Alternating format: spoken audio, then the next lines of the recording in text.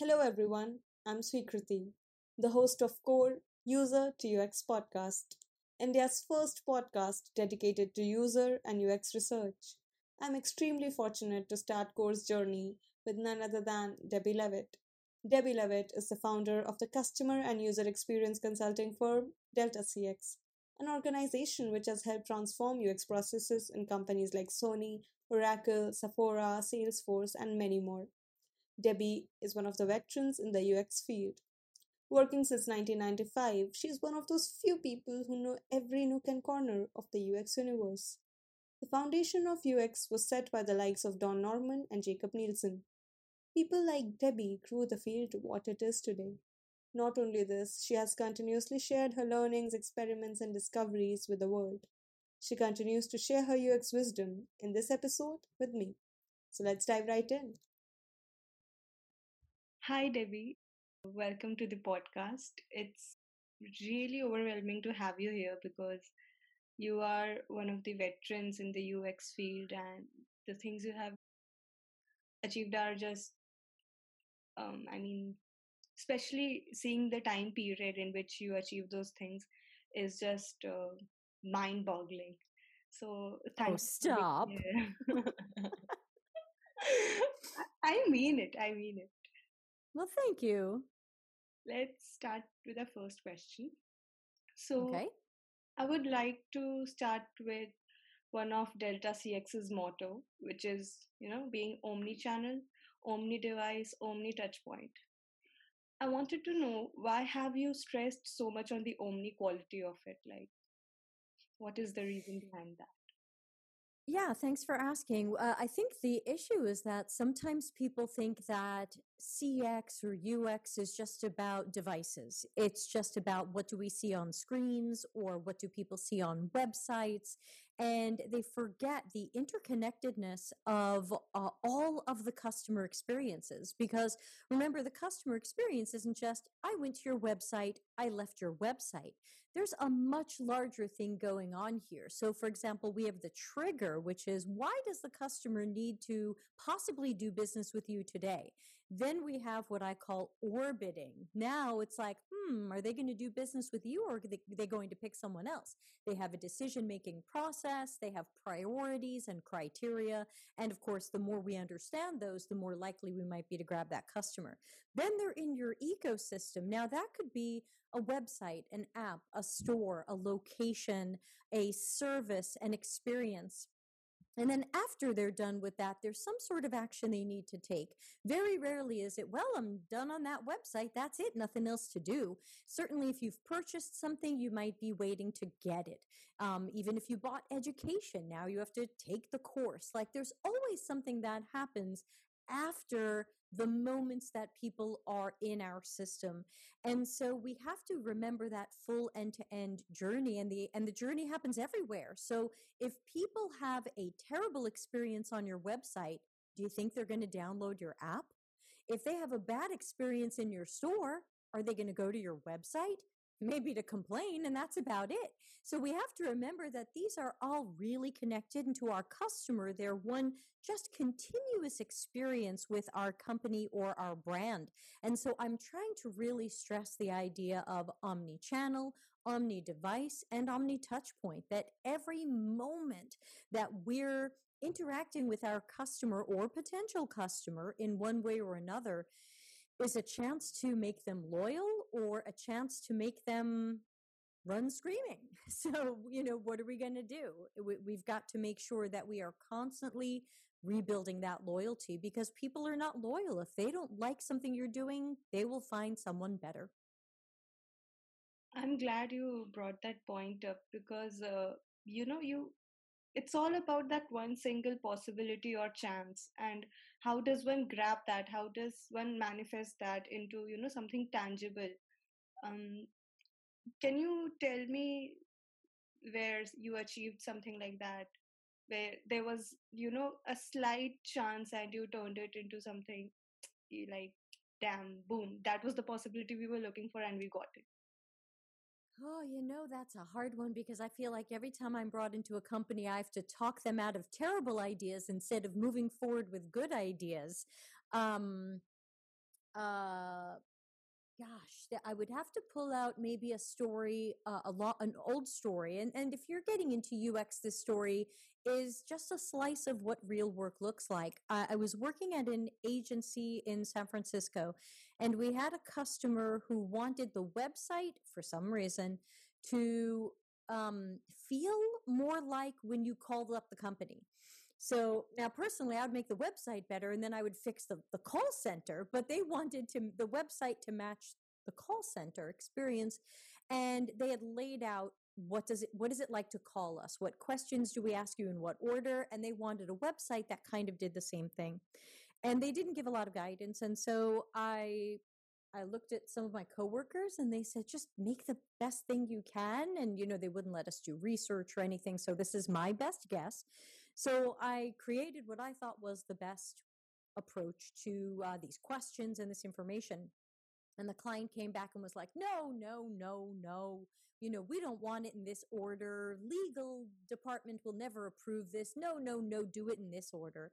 And I said, oh, your order doesn't make sense. You're asking people very personal medical questions right at the start. We haven't even warmed these people up. Let's warm them up. They said, no, no, we have to ask these impersonal medical questions first.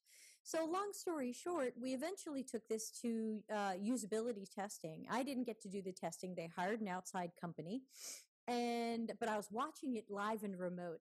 And what the testing company decided to do was show people the company's preferred design first. And then I didn't know they were going to do this. They showed them my first design, the one that I thought was better.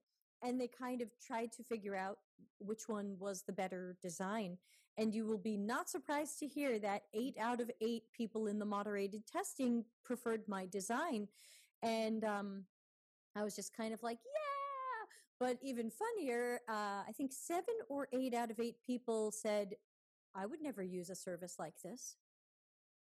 And to me, that was the more important learning from the testing, but the company decided to ignore that. And they eventually went out of business because they didn't take a close look at whether or not they were providing a meaningful service to people. And it turned out they weren't. Curse of the startup. They had a big idea and it was a bad idea. And nobody was willing to tell them this. So I think that's a little bit of an example, though a little bit of a long story. But hey, if you're getting into UX, this is going to happen to you too, where you have to try to design something that best matches the user. It's always better when you're working from real data, but in this case, I wasn't able to talk to the target customer, so I just had to go with what I thought was best, which is not the best way to do UX, but at least it went through testing. And the thing about the story is that this won't die with time. Like there are still companies like that who refuse to listen what they don't want to hear. So it's not about this happened in like older times. It happens now as well. So coming back to your motto, like as a user experience researcher, what are the things that I should take care of or, be very cautious and careful about so that I can inculcate this omni quality in my research? Because being a UX researcher, you have to, know everything about your business. You have to be in touch with everything, every aspect of your business. So how does one bring that omni quality in their tangible output they're giving? Yeah, super question. I think that for research, one of the mistakes I see often, and especially from research newbies, is to research something too narrowly. Like, for example, they bring people to a certain page and they say, look at this. What do you think? Or come over here. Do you like this? And that's not the right way to research anyway. But I think the problem is they look too narrowly at a small piece of a larger experience.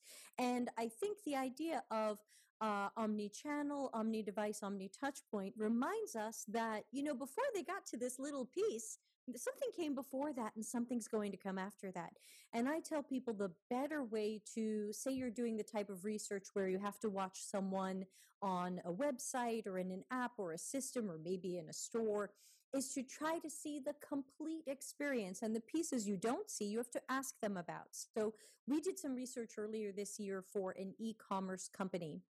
Now, we can't be in people's internal meetings when they decide what they're going to buy and what their budget is and things like that.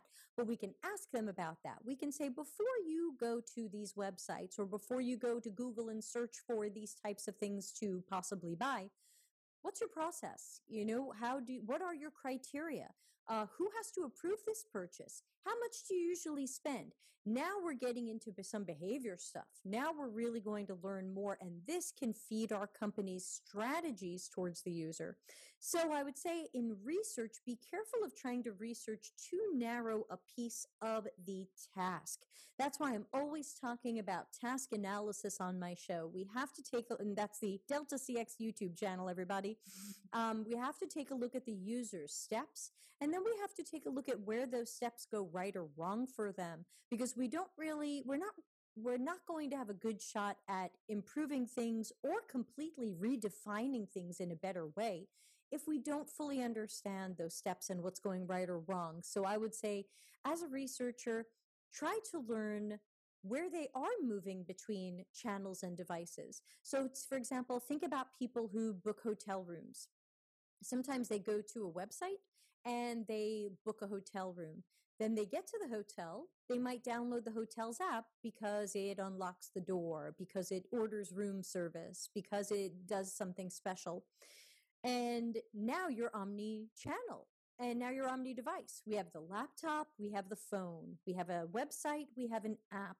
And then, of course, we have the service. We have the in-person experience of the person in the hotel.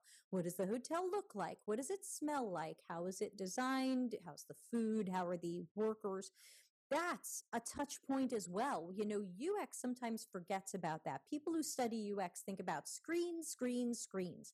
But part of a user or customer experience is human interaction. It's not just human computer interaction. There's human interaction, and we often think about that with like customer support.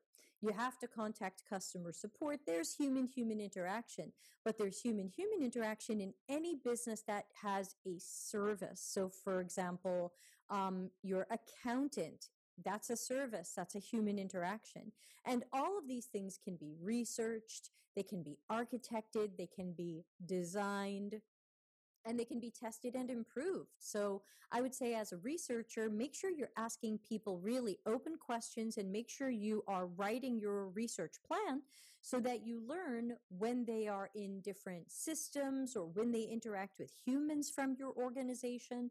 If you work for IKEA or a store or something like that, if you work for a startup that does deliveries, when are they dealing with the system? When are they dealing with people? And all of these are part of the picture. Usually in startups, it's the UX designer who is also doing the job of the researcher, because maybe in larger setups they don't know any better because they're cheap. Oh. So how does a designer, so the designer who is doing the research is more likely to put all of it in the design, all the right questions and whatever came out of it. But if a designer gets the information from a researcher, what are the kind of questions the designer should ask so that they make sure that whatever useful insight came out of the research, it is implemented in our experience? So what are the questions the UX designer should ask to establish this omni quality? Yeah, so I would say normally, no offense to anybody, a good researcher will prepare documents and artifacts and other information to deliver to the designer and share with the designer and talk to the designer about, so that hopefully the designer doesn't have questions. Really, a best case scenario is that a researcher, whether that's you as the researcher or a separate person as the researcher, we have to remember that in a UX process, every step is supposed to set the next step up for success. If research doesn't set a designer up for success, you did the research wrong. So no offense. So the idea is that the designer shouldn't have to, we say, pull teeth to try to get the information they need. The researcher should say, here's the research we did. Here's the things that we learned. Here's a task analysis that I made. Here's a customer journey map. Here's a service blueprint. And then here's the optimized version. Here's what the future state of this might look like. And again, those aren't solutions. Those are just ideas and suggestions. So they might not have sketches. The researcher doesn't have to sketch things, but they could say, hey, it looks like here's where people's pain points are. Here's some opportunities for us to improve something or really redefine something. So the idea is that the work that the research does should be setting the designer up for success. Of course, if the designer has questions, they go back to the researcher. But another good way for these two people to partner together is when the researcher is planning the research, go to the designer. See if they have any questions, anything they're wondering about the user's experience, the user's journey, the user's decisions, because that can definitely play into the design later. So good for researcher and designer, especially when they're separate people, to collaborate a little bit on the research plan, so that the researcher just has another set of eyes saying, you know what, we should probably find this out. And that way they can partner up a little bit. But yeah, hopefully you're not, hopefully people aren't going, okay, I did research. And then the designer's going, yeah, it would be, these are great opportunities for collaboration. And because ultimately the UX designer is, at least in my opinion, should probably design one channel at a time. Like I wouldn't necessarily design the website and the app and something else all at the same time. I normally try to stick to one thing at a time, test it, improve it, and then move on to the next thing. I mean, our days are busy enough and we get so little work done because of all the crazy crap at companies. It doesn't make sense to try to design all these different systems at the same time. So don't forget to be omni-channel and things like that. But don't drive yourself crazy and think that you can design all of these at the same time. Make one thing amazing and then move to the next thing. That's great insight, like especially for people who will be starting out. And with that, I come to our next question. One of your brilliant articles titled The Coming CX UX Correction and Shift defines two types of job in the field. The job A, which is mostly about, UA aesthetics, visual designing, the person we just referred to, who is responsible for the screens, and they get information and input from someone. While job B, their job is to know the user to its core, setting up a foundation for the product, and then finally building and designing the entire product on the basis of their understanding and insights. So this differentiation, when I spoke out loud, it feels very, logical and natural. But when we come down to the real world, employers don't know what they want. So what is the reason for that? Yeah, so just to clarify, I would say job A is a little bit more of an order taker. So it's not so much that they're responsible for screens, because job A and job B can both do screens. The difference to me is that what I'm calling job A in my article is somebody who is basically told by their coworkers, yeah, we already know what we want. Just make us some screens so engineering can build it. And they end up just part of the assembly line, and they don't really get to be a problem finder or a problem solver. But that's okay, because some people's personalities say, you know what? I just am happier when someone just tells me what they want and I can give them what they want. But then we have other personalities who say, I don't want to be told what to make. I want to learn what's going wrong here and I want to solve that. And I think that's what I'm calling job B. So like I see myself as job B. So job B is like the detectives, the investigators, the critical thinkers, and the people who definitely don't want to be told, just make us some screens. And so I think those are the difference. But you're right. The problem is that a lot of employers don't know there's a difference. And so they think that if we just get some UX people, we're just going to get some pretty screens and engineering can build them. And they don't understand that there's a whole job B world out there of people who really want to make a difference and want to take the time. It's really about time. Want to take the time to observe our users or potential users, interview them, really make sense of what they're doing. And too many companies just want to rush out a thing. Just to say we rushed out a thing, just because a book in 2011 said rush out things. I don't know how we haven't grown out of this yet. So I don't think, I'm fighting for this to change in companies, and but I'm not sure this is going to change. I don't think enough people are fighting this, and so right now we still have these jobs where it can say UX designer and it could mean wonderful problem finding and problem solving, and it can say UX designer and it can mean, hey, you've got 2 hours, get us some wireframes. Just guess. And we don't know what we're getting into. And that's why it's so important for candidates. As you start applying for jobs, you need to ask questions during the interview. And we did a whole episode on this on my Delta CX YouTube channel, episode 129, everybody. And you can just go to YouTube, write Delta CX 129. It'll probably come up. And we did a whole episode on what you should ask in interviews to make sure that you're joining a company that genuinely cares about the user experience, that is going to do research before stabbing at solutions, that isn't going to try to do UX design by committee, by workshop, by sticky note workshop adventure. And so I think that the only thing we can do is just keep talking about this and make sure employers understand that these are different jobs. Years ago, employers did understand that they understood that there were some people who were production designers and their strength, their magic power was, tell me what you need and I'm going to make it for you. And that takes talent and skill and all kinds of things. And I don't have that. I can't do that. I don't like just making what someone said. I'm a different personality. And then you have the other personality that says, let me get to the bottom of your problem. So I think we just have to keep speaking up about this. No one's going to know job A and job B. That's just my article. But I will very often tell people I'm not an artist. I'm not a production designer. I'm a problem finder. I'm a problem solver, and I'm a change agent. Don't hire me if you don't want someone who's going to try to really work hard to make things better. I'm so glad that you brought a very important point up, that is rushing through things. Especially because in today's culture, I'll say, there is this blind run towards agility and such concepts.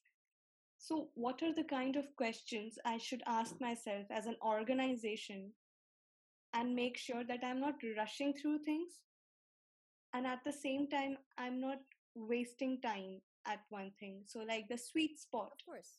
You have to balance it. Yeah, of course. Nobody wants to spend a year before coming out with their product. They want to come out with something faster. I get that. But rushing out poor quality is not going to make you the market leader, is not going to make you a successful startup. And I understand that startup investors might be looking for people who can create products, but that was 10 years ago. 10 years ago, startup investors were like, can these people even make software and release things? Now we keep hearing product market fit. If you live in the startup world, all you hear is product market fit. And that's really about UX and customer centricity. It's, are we building the right thing for the people who we think will be our customers? Now, ultimately, that's about doing the right research and doing the right testing. The problem is that a lot of companies, startups, don't invest in UX. They think if we just make a thing and it's pretty and we put it out there, we'll get funding, we'll get customers, whatever. But that may be a short-term success. Where's the long-term success? And once people get over the initial hump of, hey, this app looks pretty, let's give it a try, If it is crappy to use, if it is difficult to learn, if it's got bad user experience stuff in it, the four horsemen of bad UX, like I say, frustration, confusion, disappointment, and distraction. If your system is frustrating to people, congratulations, it's pretty. And so I think that some things that companies can ask themselves is, how are we measuring customer satisfaction? Are we measuring it by the complaints we get, the support tickets, our app ratings, tweets about us? And I find that most companies don't want to measure these things correctly, because if they measure them correctly, it's going to be bad news. And so, for example, I just put this on, I think I put it on LinkedIn a few days ago. I don't know if you saw it, but there was a company that released a new version of their app. And I took a screenshot of some of their reviews because they were like all 1-star reviews. People hated the app. People wrote crazy comments about how terrible the new app is and what the hell are you doing? I found comments in English. I found comments in Italian. I mean, there were just comments like from the whole world hating this app. Congratulations, you released an app. Maybe you released it fast. Is anybody looking at these things? What I find many companies do is, even if they do look at these things, they assume that the people who left bad reviews, well, they're annoying. They're annoying people. They're hard to please. They're not going to be happy. Who cares about them? So I would say startups, if you find yourselves making up stories or making up excuses about why we don't want to listen to some of these people we thought were our customers, then be careful, because you're starting to get into a bad place where you're going to put yourself in an echo chamber of fake positivity. Hey, I like my idea. Look at these good reviews. This is great. And I always say, if you hear things are good, you're asking the wrong questions or you're asking the wrong people. There's always something that can be better about everything. My website could be better. My hair could be better. I mean, like, nothing is ever perfect. Everything can always be improved. But if you're just collecting the happy ratings and you're just looking at the positive side of things, congratulations on all the sunshine, but you're not looking at reality. So I think startups have to do a better job measuring customer satisfaction. They have to do a better job including research to watch people using the product. And then they have to be honest with themselves about what's not working and be willing to change it. Agile is supposed to be about change. So where's all the change? That makes a lot of sense. And then again, it all boils down to the kind of people you're hiring. So again, we'll keep this startup context, and as we were talking about job A and job B, job A being the order takers and job B the problem finders. How important is it for a startup to distinguish between these two job profiles? Like, should they be clear cut from the beginning, or can they figure their way out in the process? Yeah, it's hard for startups to tell the difference because in general, startups don't understand UX. And so, for example, if I'm looking at two CVs or two websites, who's the better doctor? I don't know. I don't know until I start working with that doctor and I see if they're nice to talk to, if they seem to diagnose problems well, if they seem to come up with a good treatment. Sometimes you have to work with people and then go, oh, I don't like this doctor. Someone get me a new doctor. The problem is that because many startups don't understand UX, let's say, hypothetically, they hired the worst UX worker on the planet. Let's say this person is just terrible at UX, whatever, for whatever reason. We don't even have to make up a reason. Let's just imagine a world where a startup has hired a person who's terrible at UX. How will they know? What does that look like? What does it look like to be bad at UX? How will they know? I could tell the difference. I'm sure some of the guests I've had on my show can tell the difference. The average person is not going to be able to tell the difference between a good UX practitioner and a bad UX practitioner. And I find that sometimes at companies, when there's a bad UX practitioner, they just go, you know what, we probably don't need UX. and they either keep that person or fire that person or reassign that person to something they think they'll be better at. But then they go, hey, you know what? We were probably pretty good at just designing this ourselves. We probably just don't even need UX. And that's why I've spent so much time fighting bad UX education and people getting into UX for not the best reasons, because you can get fired. Sure. It's not fake it until you make it.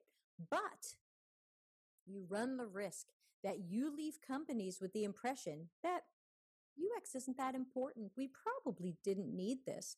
Now you might get fired. Now they're not going to grow the team. And so I think the problem is that startups don't even know what they don't even know. And I always wish that they would, a startup's first hire should be a very experienced UX professional. And that way, if they get a good one, and unfortunately, there are people with experience who are still not good at UX or have bad personalities. I mean, everybody's out there. But at least if you're hiring a very experienced person, 5 or more years of specialized UX experience, not, I'm really an artist and sometimes I make screeds, then at least you have a better chance. But very often, startups like to be cheap and they say, well, let's just find somebody right out of school. But yet they don't hire other positions right out of school. Are they hiring developers right out of school? Sometimes they are, sometimes they're not. But the problem is UX is the type of thing that takes years to get good at. And while the person right out of school is passionate and excited and cheap, they shouldn't be the only person doing UX at the company. There's still a lot that they have to learn. So my main thing to startups is your very first hire should be someone senior, 5 or more years of experience. Your second hire can be someone more junior, and they can partner up, and the senior is there to oversee the more junior person's work and help them learn and help them level up. But I think when startups start out with an inexperienced UX designer, it's a gamble, because that person may not yet have the experience and strength to really know the right things to do in different situations. And that's just normal. That's not like, ooh, they're bad at this. They'll get better at this. But that's one thing that happens when people are new, and it's something that'll change over time. I felt that all these points came from seeing all these things being played in front of you. So maybe you could share an anecdote, or maybe how many companies or startups you saw fail because they gambled on their UX person. That would be great. Yeah, sure. I can certainly tell stories about that. But the main stories I see related to startups are startups that don't have a strong idea, but because they surrounded themselves with people who like the idea, they never allow in the information that says this isn't a good idea. So I'll give you an example. If you wanted to go to the beach with somebody and you lived near a beach, you might send them a WhatsApp message. You might send them an email. You might send them some other type of message, Telegram, whatever. And you might say, hey, let's go to the beach. And they say, well, let's ask some more friends. And so you make a group WhatsApp message, or you send an email out, hey, let's all go to the beach. I met a startup some years ago that said, we're building an app that's going to help surfers coordinate going surfing. And my thought was, nobody needs that. We have so many ways of coordinating a group of people to do things. If you wanted to go to the beach with friends, you don't need a special app. And I said to them, I'm sorry, but I don't think anybody needs this. And they said, oh, no, it's really good. We spoke to surfers and they said this would definitely be good. And I was like, why aren't they just coordinating over WhatsApp or some other messaging thing? Like, no, we asked them and this is good. And I think so. To me, the biggest warning I have for startups would be this product market fit stuff, because the product market fit stuff ends up dictating what happens with UX at the company. If someone at a startup says, we think we want to make something for surfers. We think surfers are a great market of diverse people with spare money. I wonder what we should build for them. Maybe it's an app to coordinate surfing. Can you do some research, learn how surfers coordinate now, and see if there's a little opportunity for us to make an app and make some money here? Fantastic. That's the way to do it. But what normally happens is somebody goes, hey, we should make an app that will help surfers coordinate. And somebody else goes, yeah. Oh, I love that. And somebody else goes, yeah, when I used to be a surfer, it was just so hard. I had to what's up, everybody? Oh my God, it was terrible. And somebody else goes, yeah. And now you have this echo chamber. And then what happens is when the UX person gets hired, they go, make an app that coordinates surfers. So there's a very big difference between we've already decided what this is, now make it, which is called being feature driven, and we think we want to go in a certain direction, but let's be research informed. Let's learn from research and data the right directions to go, the wrong directions to go. That's being task oriented. We're thinking more about the user's task, which might be coordinating going surfing or something else. And we're saying, how can we best serve that task? And is there room in the market for us? Or is there already somebody who's doing such a great job that it would be really hard to compete against them? So these to me are some of the key things that startups face that I think they're messing up. Before you can even bring in that UX person, you have to be the type of startup that is willing to say, we might be going in the wrong direction. And I'd rather learn that early. This isn't an ego trip for me. I'd rather learn in week 10 that surfers don't need us. And I'd rather learn what surfers do need. Or I'd rather learn there's a different group of people that's having trouble coordinating a thing. So, maybe there's a problem with schools coordinating a school trip. Okay, hey schools, how do you coordinate school trips to get the moms and the dads involved and the kids involved and the permission? And maybe there's something there. I don't know. But you have to be willing to ask these questions, and you have to be willing to hear this idea sucks.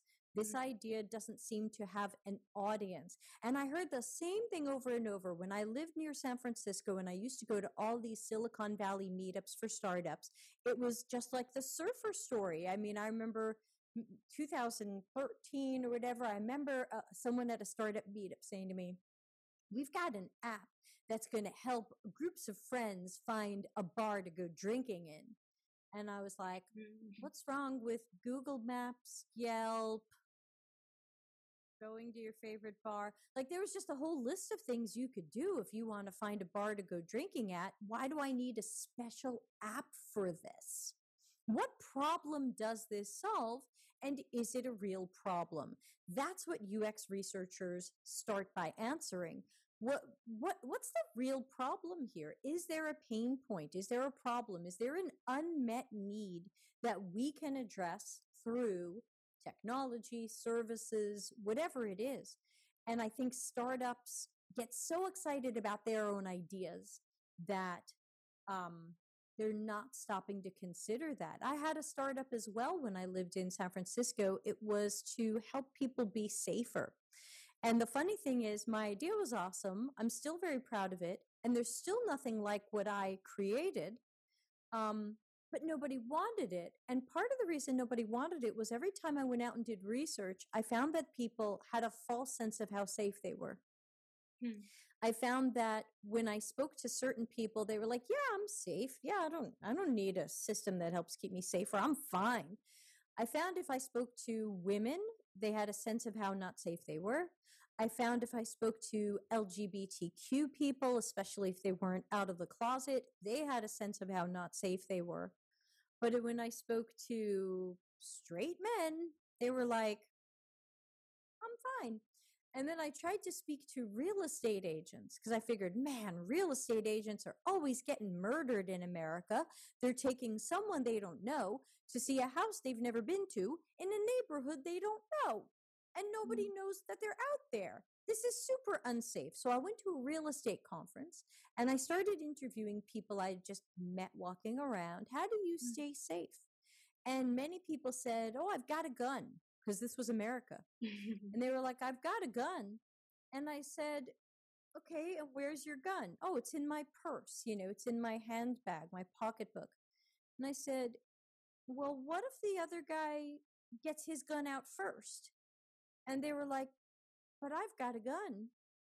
And I was like, well, what if there are three guys and you, and they've already got their guns out? And they were like, but I've got a gun. And I was like, okay, they really can't.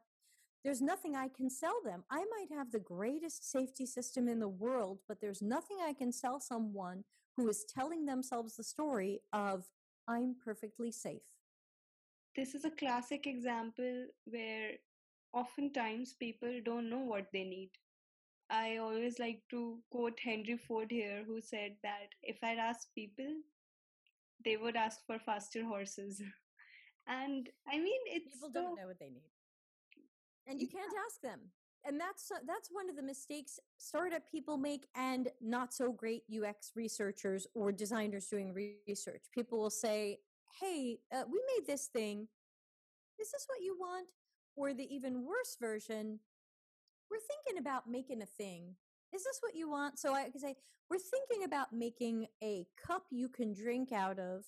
Would you want that? And people go, gee, a cup I can drink out of? Sure, I'd like yes, I like cups. That sounds good. And then people go, yes, everybody wants our cup. Meanwhile, you didn't tell them the cup is the size of their head, and is really big around, and people with small hands will have a hard time grabbing it. And it's really heavy when it's got a liter of fluid in it. It's uh, when we ask people to imagine a future decision, we're really doing research badly. And a lot of startups do that. I have a whole slide I do when I do my talks, and it's an example of sorry, can I say a bad word? It's an example of bad questions.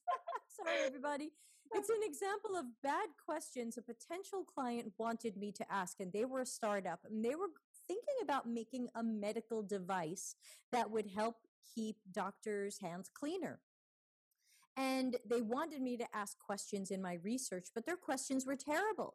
Their questions were like, now, so imagine I'm interviewing doctors who might buy or install this device, but the device hasn't been invented. We don't know what it looks like.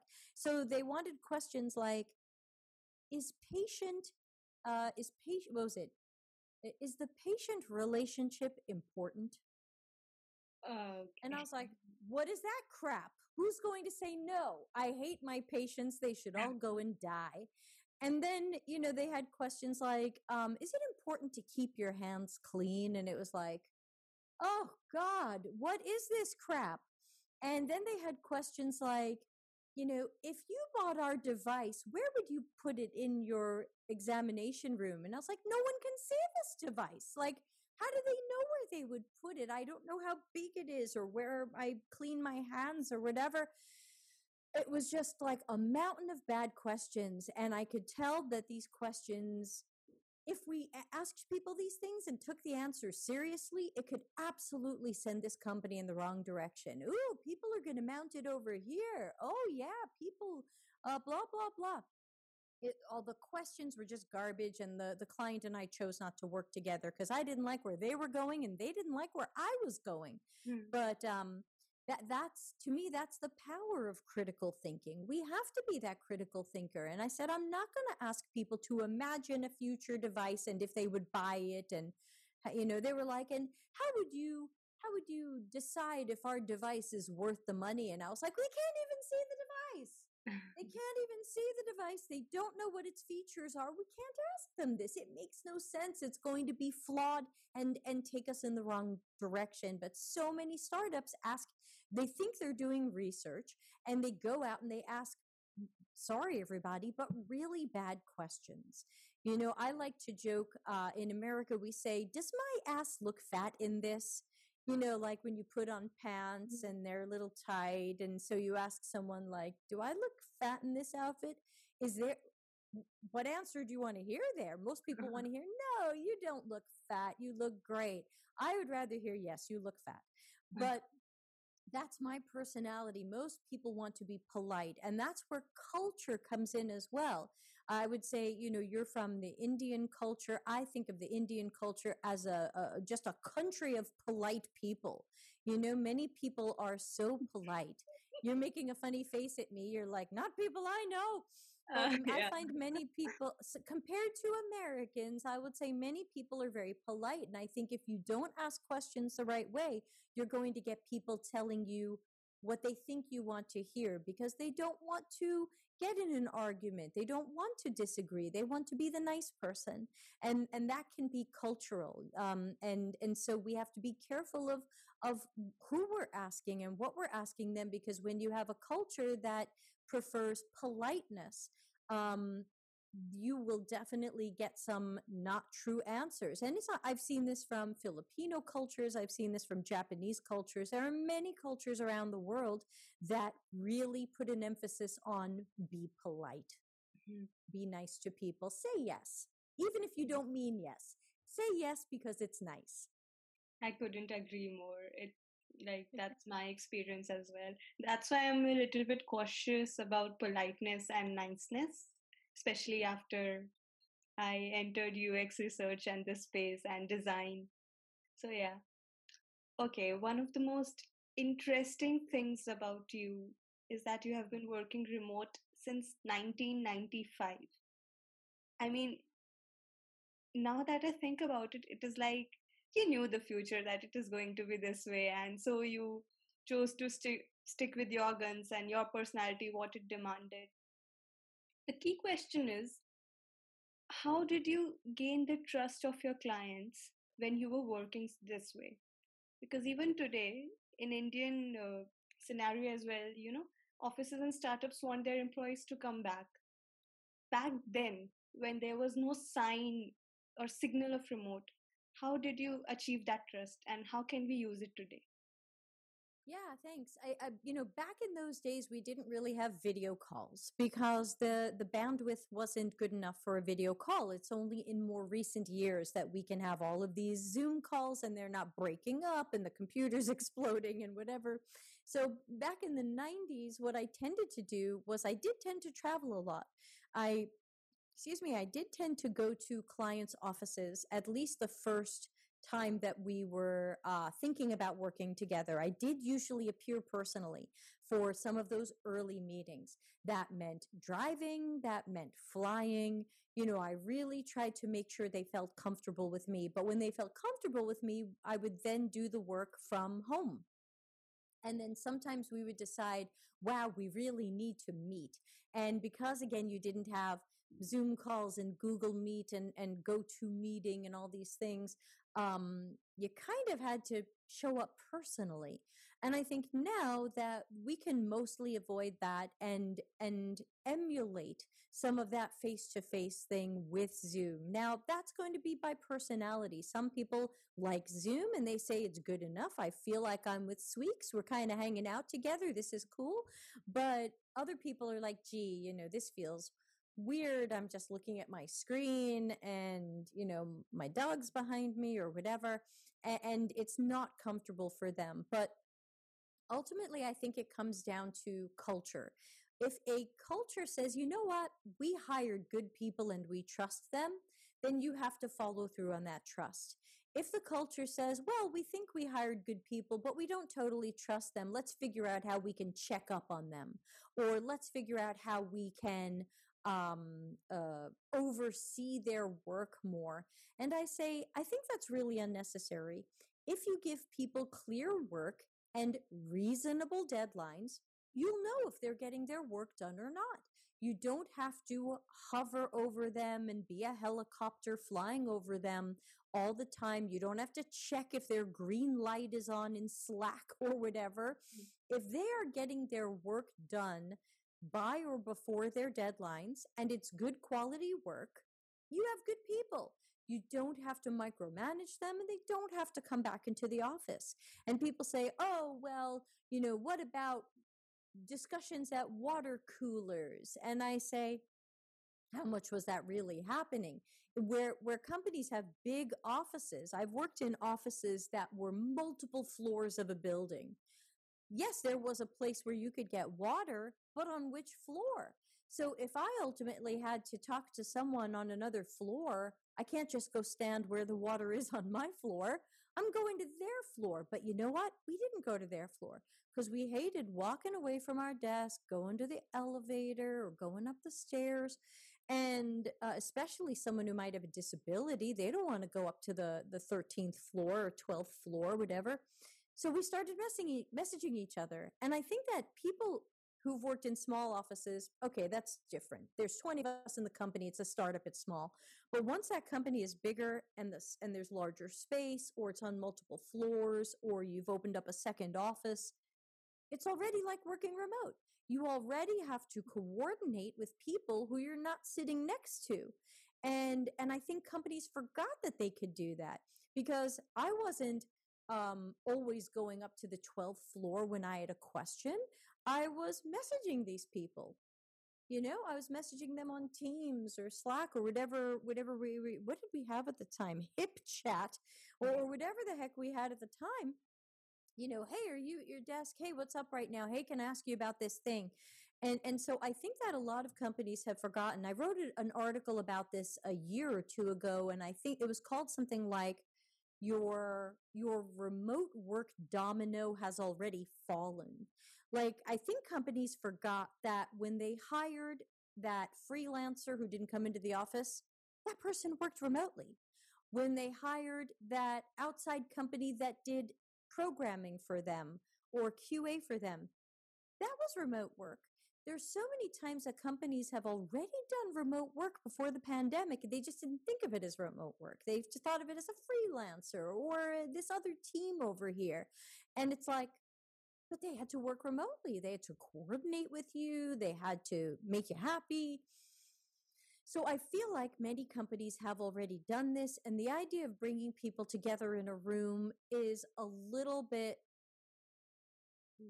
not necessary. Depends on what you're building. I got turned down for an interview by a car company because they said whenever we do research and testing, we go sit in cars with people. I said, okay, then clearly I need to be there. I need to be in your office. I need to go sit in a car. I get it. I can't do that remotely. I've got to sit in a car. You are a car company. But I feel like for everything else, or for many things, especially where the product is digital or the main channel is digital, I can be anywhere. And I think when people think about what they will save on offices and rent and things like that, if you had to fly your worker somewhere, let's say, you're living in Bangalore, you need to go do some research in Mumbai. I have saved so much on rent and electricity and internet and other stuff at the office I didn't open that I can buy you a ticket to Mumbai. And so I think that people forget that there's lots of ways to get this done, even when people need to be in a certain location. And I know that it costs me less to fly from where I live in Italy to America than it used to cost me to fly inside of America. It costs me less now to get to New Jersey, Florida, California than it did when I was living in America and I was living not in one of those major cities.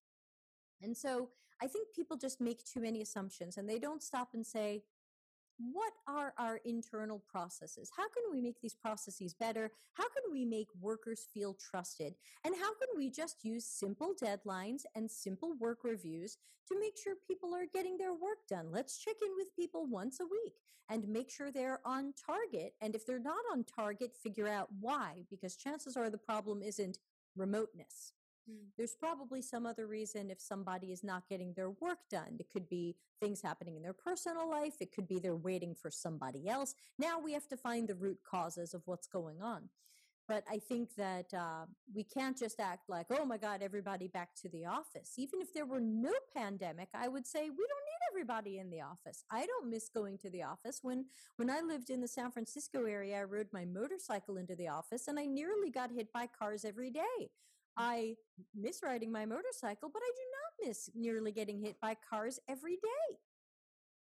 Well, I guess the water cooler example is also an example for a bad experience right there. I mean, who does not install water cooler on every floor? That's just unimaginable.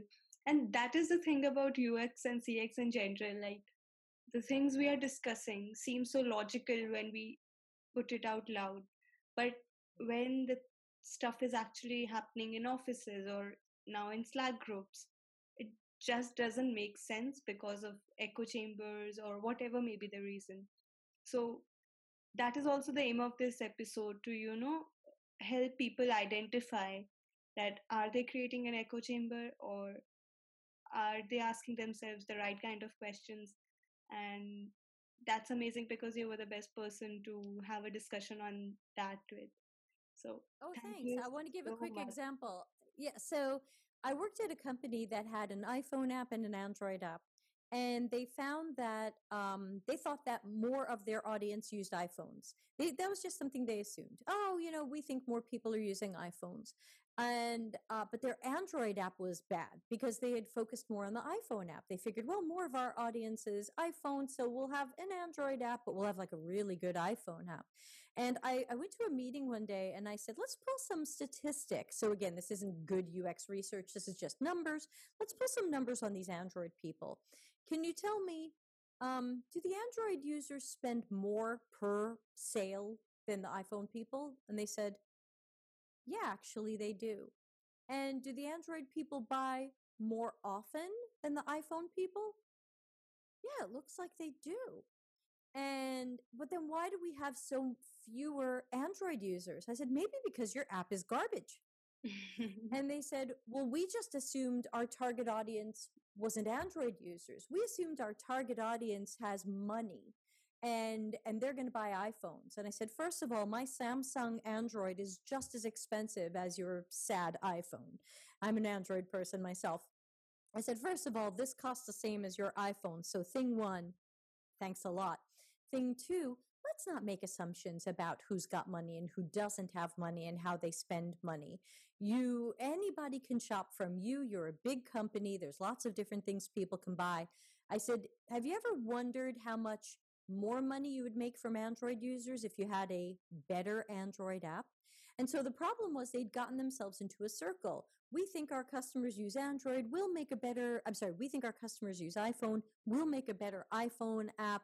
Ooh, so many iPhone sales. Ooh, make the iPhone app better. Wow, so many iPhone sales. So terrible Android app, not too many Android sales. Keep the Android app kind of terrible, not too many Android sales.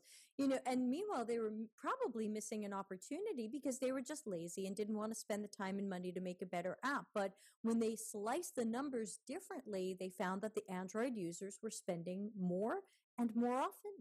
And so I think that they really missed an opportunity. So I think, to me, startups paint themselves, and this wasn't a startup, this was a famous American company, but to me, it's all about critical thinking.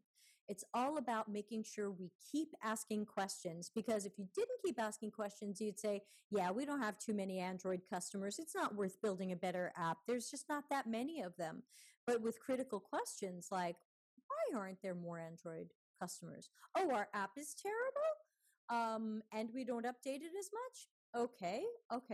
Now let's take a look at this another way. So to me, critical thinking is all about asking tough questions and looking at things from more angles and then more tough questions. And I think if more people in companies did that, we would see very different products and we would hopefully see fewer failed startups. Hmm. That was an amazing story because,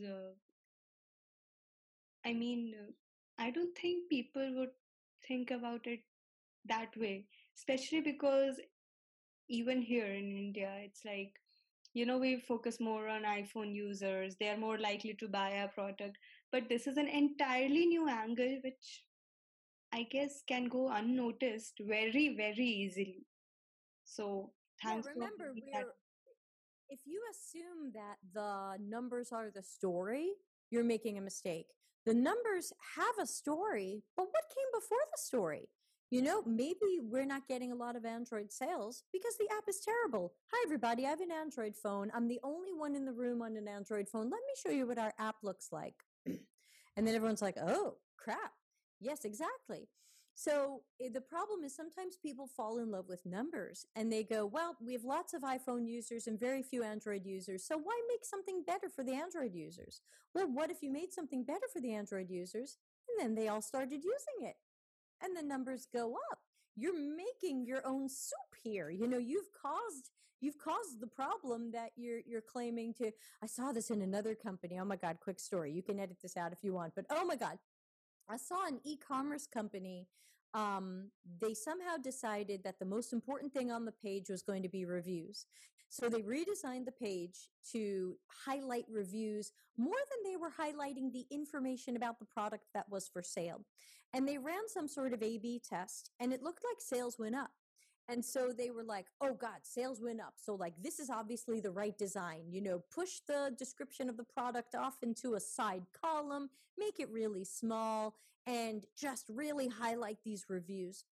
And I actually saw an internal document they had that said, well, the description of the item is really long and difficult to read. Now, remember, they made it long and difficult to read. Once they pushed it into a side column, now if the description is long, yeah, it's in this, the column is really long and the description is wrapping. It would look very different if it had the full page size. So they wrote in this internal document like, well, now that the description looks really bad, you know, in this side column, it's probably best if people don't read it at all. So let's come up with a design where the description's even harder to see. And my response to this was, you caused the problem. People didn't want to read the description because you put it in a side column and you made it ugly. Now you're claiming, the description is ugly, so maybe it's better if people don't see it at all. Let's find a way to hide it even more. And my thought was, how about we show people the freaking description of the item they're trying to buy? And what we ended up finding was there were more complaints, there were more returns because people weren't reading the description of the item. So they didn't fully understand what they were buying, which led to more dissatisfaction later. So congratulations, you made more sales. But what happened later? And that's why I wrote the article called Your Metrics Are Myopic. Because sometimes people are looking for the quick win. Hey, we made more sales. Cool. But did we follow the journey? Did we follow the progress? Are we getting more complaints? Are we getting more returns? Are we getting more problems because of something we caused? And in this case, the company had caused it, but they kept writing these internal documents that seemed to make it seem like, oh gosh, you know, don't fix the description. You know, the description is obviously a bad thing. Let's make sure nobody sees. Let's find a way to hide the description. Like, you can be the cause of problems that can just, I can't even think about someone doing that, and yet that happens. It's human nature, I guess. Yeah, someone felt good about that, but you know, I think that this is where critical thinking comes in. Critical thinking would say, are we sure we want to hide the description? Is there a design that highlights some reviews but keeps the description in a logical place and makes it easy to read? Can we find balance? Does it have to really be one or the other or all or none or something like that? And I think and critical thinking would also ask, what were the consequences or effects of this design? Okay, it made more sales, but then what happened? There was higher dissatisfaction. Is this still the right layout for the page if it leads to greater dissatisfaction later? I would say no. And that's also very important because A/B testing is, I mean, in some ways it has also become synonymous to UX in many like companies. So that's a really important example right there to know how can usability They A/B testing. tested the hell out of this. Right. They Yeah. had A/B tested the hell out of it and they found this other layout created more sales, but then they didn't find the longer story. And that's why many people in UX don't use A/B testing, because A/B testing says which small change gave us the thing we wanted. Congratulations, you got the thing we wanted. Did the customer get what they wanted? Because if customers are now buying things they don't fully understand and they have to return them more, who's the winner? Who wins here? Did we really do the right thing? And so be careful of A B testing when the metrics you're using are me focused, when they are business focused. Hey, did we make more sales? Great. This is wonderful. Hold on. What happened in the customer's journey? What happened in the customer's experience or other people who are our users or customers or partners? And that's again where critical thinking comes in. Someone has to be willing to say, hold on, we're not looking at the total picture. We're looking at a small piece of a picture for our own needs. We have to balance that. We have to balance the money we want to make with the overall experience that we want people to have. Again, like what kind of metrics you are using to measure what and take what kind of decisions, that again is an entire ecosystem of decisions. Yeah, I mean, definitely usability testing is a better way to go and than A/B testing, because usability testing you'll walk away going, that's why that wasn't right. But A/B testing, B wins. Why? We don't know. So usability testing is a better choice if you have to pick one. But ultimately, I think that what I tell people is if you want to A/B test, that's fine. But first, let's usability test. Let's make B the best B we can and get to know it better and see how customers react to it. Then we can iterate on it, make it a little bit better. Then if you want to put it out there. So I tell people if you A/B test for performance, don't A/B test for design or usability, because the A/B test isn't going to tell you the things you need to make a better design. That's great there, like A/B test for performance. I mean, that should be On a shirt. put in gold and said that A/B test for performance, not for everything. Yeah, and especially in companies today. Maybe sort of a sandwich would work, usability, A/B, and then usability. I mean, you have to. We're doing that right now for a client. We did a design, we did the usability test. We did an iteration after the usability test, and now they're running their A/B test literally right now. And the A/B test has been running for a few weeks, and I have to tell you, the results aren't that strong. We really expected our design to do much better. Now, our design is doing a little better than the old design, so a little better is still good. That should make the company more money, and that's cool. But we had a meeting on Friday to take a closer look at our winning design and say, how can this be even better? And we thought about reordering some of the things on the page to make it a little bit more logical. It's a little less traditional for this industry, and that's why we're a little nervous to do it, but we shouldn't have been nervous. We should have gone for it. And so we gave it a little bit of a non-traditional order of things, but we believe it's a more logical approach for what we learned about users when we did our research, because we researched with 27 people and then usability tested with 12. So we wrote back to the company and we said, we've got a new design and it's just kind of a move around of this.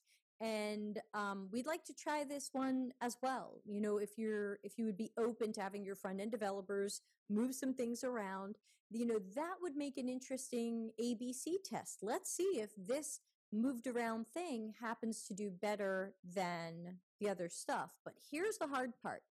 This is a shopping website, and this is the page that tells you about the product. But the company wouldn't let us fix the cart problems, the checkout problems, some of the problems on the other pages. And we learned in our research, all of these problems make people leave the site.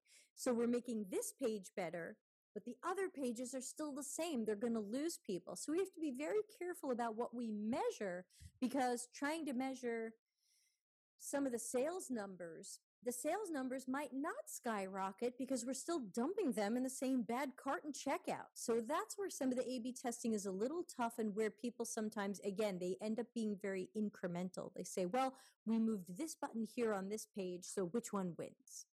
Mm-hmm. That makes sense. That makes so much sense. Thank you, Debbie, for your time. And Sure. it was amazing talking to you, getting to know your experiences, your insights, your stories. I mean, as I'm someone new in this field, I feel that curating my education, my own education through people like you is the best decision I can take. I mean, I tried boot camps and everything. That's another universe of discussion out another there. Episode. Yeah. Boot camps, design camps, and everything. But I guess this is the best anyone out there could get. So thank you so much Well, for your thank time. you. Yeah. Thanks. I thank you for inviting me on the show. Good luck with the show, and I hope that the listeners will please check out the Delta CX YouTube channel. And because we're live, usually 2 to 4 times a week. I'll be live 40 minutes from when you and I are recording this, Mhm. and I'm now doing live lessons where I'm doing actual design work and I'm thinking out loud and I'm teaching people how I approach design. And I don't know of anybody else doing this right now. I wish more people did, but I hope people will come to the YouTube channel and just take advantage of all the free lessons that we're offering. Yeah, that's one of the best approaches you have. Like, you are very much in sync and in touch with your audience. I see your live and this Oh, thinking thanks. out loud thing. Like, everyone should check that out and see that how when someone says it out loud and articulate their thought process while they're doing something which they claim to be good at, then that is the real test. Like, are they actually good at it? Or Right. before you invest your Can money they in, do the work?